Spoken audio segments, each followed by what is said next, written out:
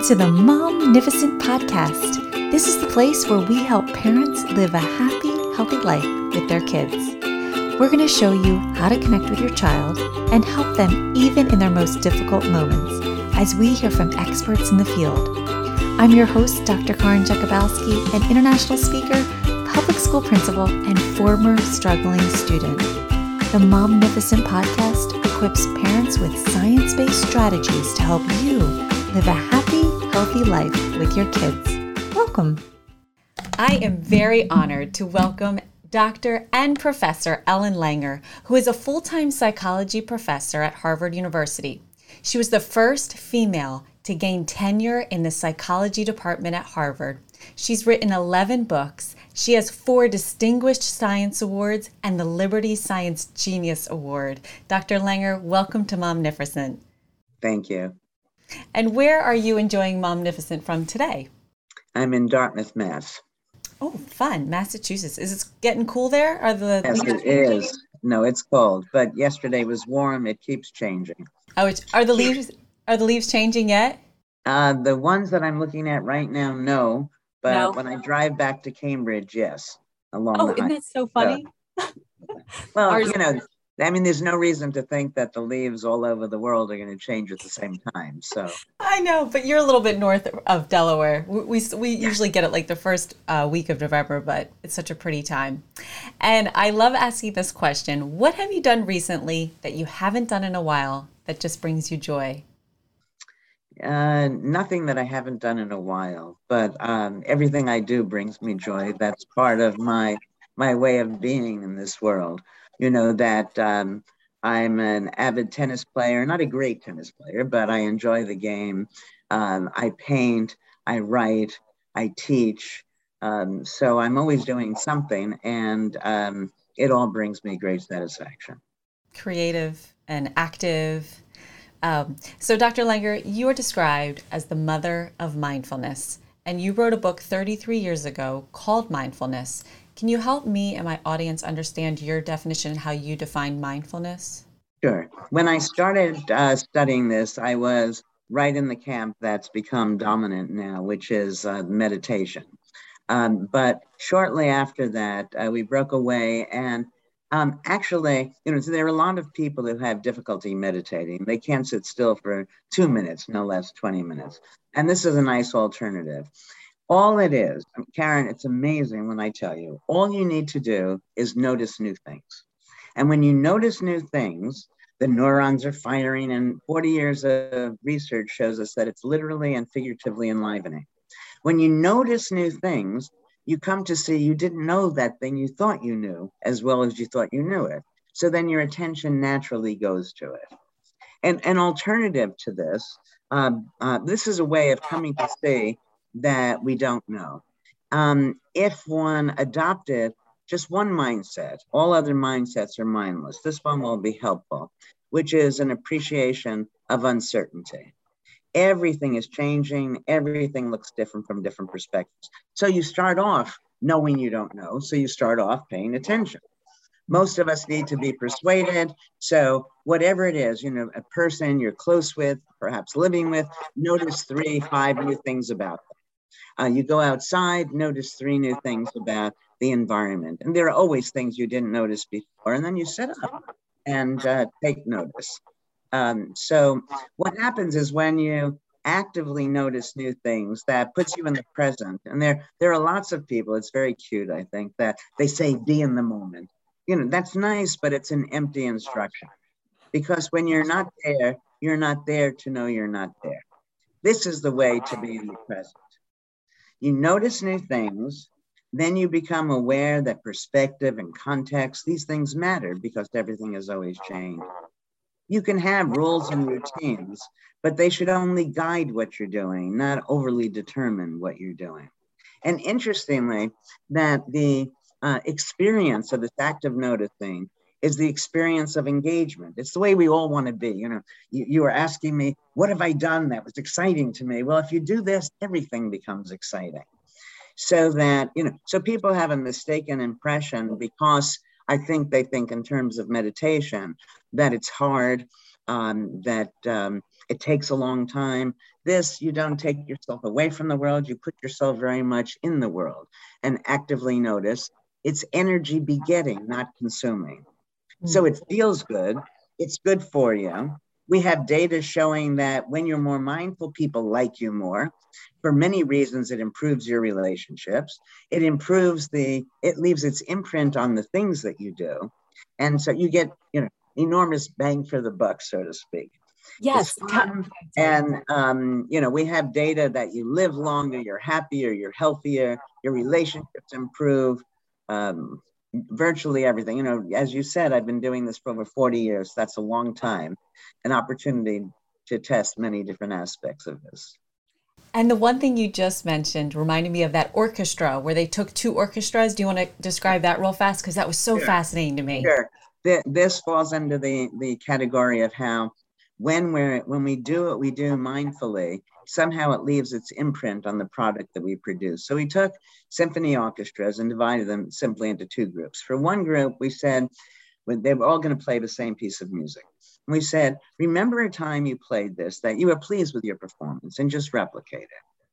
For the mindful group, we said, make it new in very subtle ways that only you would know.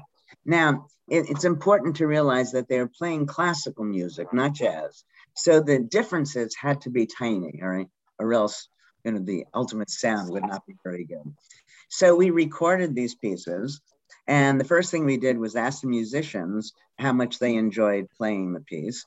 And overwhelmingly, they preferred playing it mindfully because you're there. You're no longer being a robot, which most of us are much of the time. And then we took the recordings and we played them for people who knew nothing about the study, and they overwhelmingly preferred the mindful piece. So we have lots of studies like this, and so I can say with whatever confidence one can muster for research that it leads to better products, better things, whatever we're doing. So I could go to school on Monday and tell my teachers, do what you always do, because teachers, a lot of it is kind of like what we do, but maybe I can just share with them, just think of one thing that only you're going to know the difference of to change. And that's going to create this difference, right? I think that, they should orient the whole day a little differently. When since I lecture, and as you mentioned, I teach Harvard students, and I don't make my lectures on my PowerPoints so straightforward that the next time I give the course, I just show the PowerPoint or give the same lecture. I always leave it with what was I talking about? And so I have to reinvent it. And that feels good to me. So I enjoy the teaching. And as we've just said, the students enjoy learning better that way and learning more. I'm so excited to share this. So then people have often asked you through growing up, why are you always smiling? So why is that? And what did you tell them? Okay, so the story goes that when I was young, I was always smiling. And then people would say to me, why are you smiling? And I immediately get rid of the smile. Now I've grown up, I understand all this a lot better than I did when I was a little kid. And my response, I stand tall and I say, well, why aren't you smiling? And what's behind this in some way is people take as a given that life is, it's stressful, it's hard. And so that's the base rate. And so if you're smiling, that says something good just happened. I think people need to readjust. And for many reasons, possibly we can get into some of them, that one should assume that everything is going to be good. You're going to feel good. And one of the ways of getting to that point is to recognize that outcomes, consequences, events don't make us feel anything. People think that things have to be stressful. Events aren't stressful. What's stressful is the view you take of the event. If you open it up and take a more mindful view, the stress goes away. Now, what people also don't realize is that they have the capacity to understand any situation in multiple ways. And so let's say, for example, that my internet goes out right now. So, oh my God, we couldn't, so what? Really, People need to distinguish between a tragedy and an inconvenience. Big problem, little problem. Right, exactly. Yeah, and what that would do then is give me more time to do what I'm going to do as soon as we finish this. And, and for you as well. So is it a good thing or a bad thing? So when you recognize, right now, everybody, if it's good, I have to have it. If it's bad, I have to run away from it. When you recognize that you determine whether it's good or bad, you can stay still. And then you have the choice to behave as you want to, and experience what you want to. So as I was researching a ton of your work to prepare for this interview, what you just shared, I actually put into practice this week. And I wanted to ask you more because maybe you can just help me, because as a principal, I got parents upset with the mess, the quarantine. I mean, I feel like it is so much more stressful that I just almost can't even take it. And then I listen to you and you're like, well, it's all in your mind and it's just a thought. And I mean, you're probably gonna say it better than me. And all of a sudden I was able, I forget what I did and what you said, but I was able to disconnect from it and I didn't let it kind of overwhelm my entire world. So what's your thought on maybe a parent who's feeling stressed? Tell us that difference, because it was huge. Yeah, no, I think the first thing, I have a series of one-liners that have been culled from my research over all these years. And one that many people find helpful is what I said a moment before. Ask yourself, is it a tragedy or an inconvenience? Because, oh my God, the dog ate the homework. Oh, I missed the butt. These are not, in the scheme of things, big deals. And they all provide hidden opportunities if we just decide to look for them. So you take a breath and you say to yourself, is it a tragedy? And you say, no, it's not a tragedy. Okay, and then you look more closely at it. And if you ask yourself, what are the advantages? Everybody thinks situations come prepackaged. This is good, this is bad. And then the question is, well, why does somebody not get crazy in the situation that in and of itself is bad? And that's because they understand it quite differently. You and I go out to lunch, the food is delicious, wonderful. You and I go out to lunch, the food is awful, wonderful. I'll eat less, presumably. It's not lying to oneself. Everybody gives lip service to everything is both good and bad. But what they really mean by that is that there are good things and bad things. Let's say there are 10 things that, and you have 6 that are good, 4 that are bad, or the reverse. So on average, it's either good or bad. What I'm suggesting is that everything in equal measures is simultaneously good or bad. And an important part of this is concerns people. We have a sense that, oh God, people, there's some, they just, they're crazy making. And if you recognize, nobody gets up in the morning and says, today I'm going to be obnoxious, inconsistent, whatever else that bothers us. So what are they intending from their perspective? And the idea is that behavior always makes sense from the actor's perspective, or else the actor wouldn't do it. I love that. Karen, you drive me crazy. You're so inconsistent. That's because you're flexible. I drive you crazy because I'm so gullible. That's because I'm trusting, and so on. And it turns out no matter how we describe somebody's behavior, there's an equally strong but oppositely valenced alternative. Whatever you think is negative, there's a positive in there if you just choose to look. So if I wanted to get you to stop being so inconsistent, and that's what people are trying to do to each other all the time, change their behavior, since you're not, from your perspective, being inconsistent, you're being flexible, the only way I'm going to get you to change is to get you to stop being flexible. And chances are I would decide, and there's no reason to do that. Flexible is nice, trusting is nice, and so on. Yeah, and I love that. You said what is it? The behavior of the behavior makes sense from the actor's perspective. I love that. Wait, say it one more time. Behavior makes sense from the actor's perspective, or else the actor wouldn't do it. That was such an aha for me with my parents, my teachers, sometimes with kids. Oh, that was so revolutionary when I stumbled across that. It must have been like a month or 2 ago. Oh my gosh, I just love everything you're saying. So I also want to touch on this past summer, I got an email as a principal that you or your group or your team were putting together this mindfulness pilot for kids.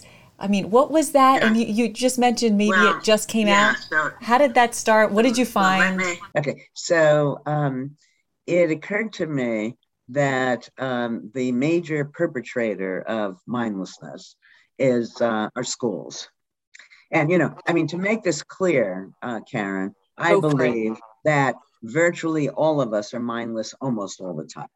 It's not the rare event. Now, again, you don't experience yourself being mindless because when you're mindless, you're not there. So I decided that it might be time to put our efforts into trying to change schools. And so one of the things that we did was just to, since I don't teach young kids, except for my grandkids, the question was, how would this be appreciated by them and so on. So we did a couple of Zoom meetings with whoever wanted to attend. And they seem to enjoy it. They like knowing that their teachers may be wrong. So what did you do? You just like taught them about this at a kid level? Yeah, no, what I did was I described it at first, and then I have this 12-year-old who is the daughter of a colleague of mine. We worked very closely together, and then she taught the rest of it. She and I wrote a book to help kids become more mindful, which is free, by the way, on Amazon. And anyway, so the point is that every time you try to learn, well, let me step back a little since you like kids' stories. So this is going to seem ridiculous to you, but nevertheless. Okay, go for it. My grandkids are these twin boys. 5, they were 6 at the time, they're 6 now actually. And they're at the hot tub and I say to them, do you want to get the gougers out of the hot tub? It's a made up word. And so they say, sure. They realize it means whatever's not supposed to be in there, leaves or an acorn or whatever. Okay. The next time they come over, they say, Grandma Elle, can we get the gougers out of the hot tub? Now, what that meant to me, all of a sudden I had, as you were describing all of your ahas, that you can be sure that there was nothing in their world between the visits to remind them of the word gouger because it was a made up word. You can also be sure they didn't go home saying gouger, gouger, gouger, so they'd remember. But they remembered it. They remembered it because it was meaningful to them. And the point is that, I think that for you, me, for most people, probably over 95% of the things we know, we didn't memorize. And yet that's the way schools teach us to learn. And so that's part of what this is all about. When I'm trying to show people how mindless they are, I often start my lectures with a very simple thing, and this would be good for you and your teachers. How much, Karen, is 1 + 1? 2. Okay, and everybody says that, they're sure of it. Then they cast aspersions on me. What's the matter with her? Well, it turns out 1 and 1 is not always 2. If you add 1 wad of chewing gum plus 1 wad of chewing gum, 1 + 1 is 1. You add 1 cloud plus 1 cloud, 1 + 1 is 1. You add 1 pile of laundry plus 1 pile of laundry, 1 + gee. In the real world, it turns out 1 + 1 doesn't equal 2 as often as it does. Now, most people are not aware that there are different number systems. And when you get 1 + 1 = 2, it's from a base 10 number system. If you used a base 2 number system, 1 + 1 would be written as 10. Oh my God, it's so complicated. So the point is, in some sense, the only sensible answer to virtually any question is it depends. Because everything is changing and everything depends on context. And all the information, most of the information we're taught in schools is context free. When people are asked questions, they typically, the teacher and the student comes to understand this, expect to give a single answer. It's very, the kinds of changes that I'm trying to instigate in schools are very simple. So instead of a single answer, get multiple answers. When we've rewritten textbooks, and so the typical textbooks gives everything in absolute, here are the 3 reasons for the Civil War, for example, and so on. So we changed the textbook to make it conditional. So instead of saying is, it would say it would seem like, from one perspective, could be, perhaps. And these things keep the information lively. So if I had taught you initially that 1 + 1, is often 2, I don't have to say anything else. Next time someone says to you, how much is 1 + 1? You say, well, make it clear to me what the context is. It also is the case that as soon as you give information conditionally, could be, people start to think, well, when might it not be?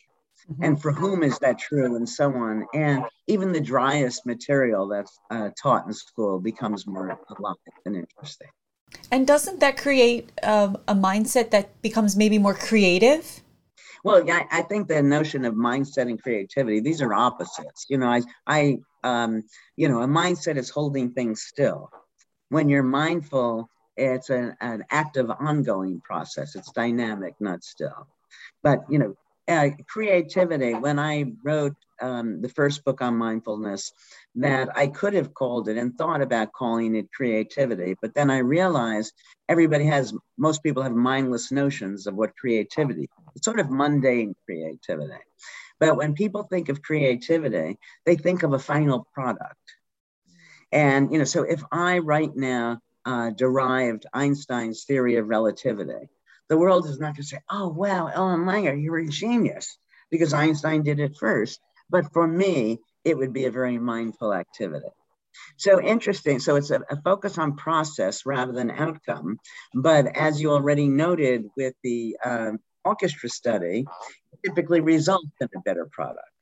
Yes. Oh, this is incredible. Okay, I'm shifting just a little bit here because I know you work with businesses and everyone's trying to find the work-life balance. And just last week, one of our directors at our district office was like, there's no such thing as work-life balance. So I would love you to talk about the work-life integration you mentioned and what that looks like. Okay.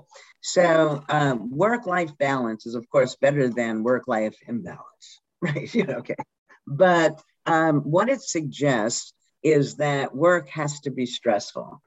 That's what I said to you when we started talking. Work has to be stressful, life is stressful, schools, nothing has to be stressful.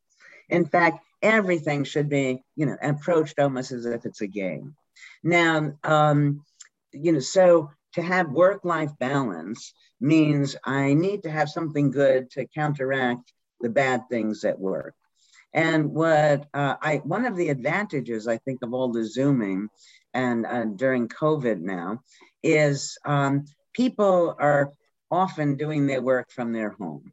So, for instance, as we're talking now, my dog just walked into the room and, he could start barking in a minute. So what? Right? And so you come to see that these things just don't matter.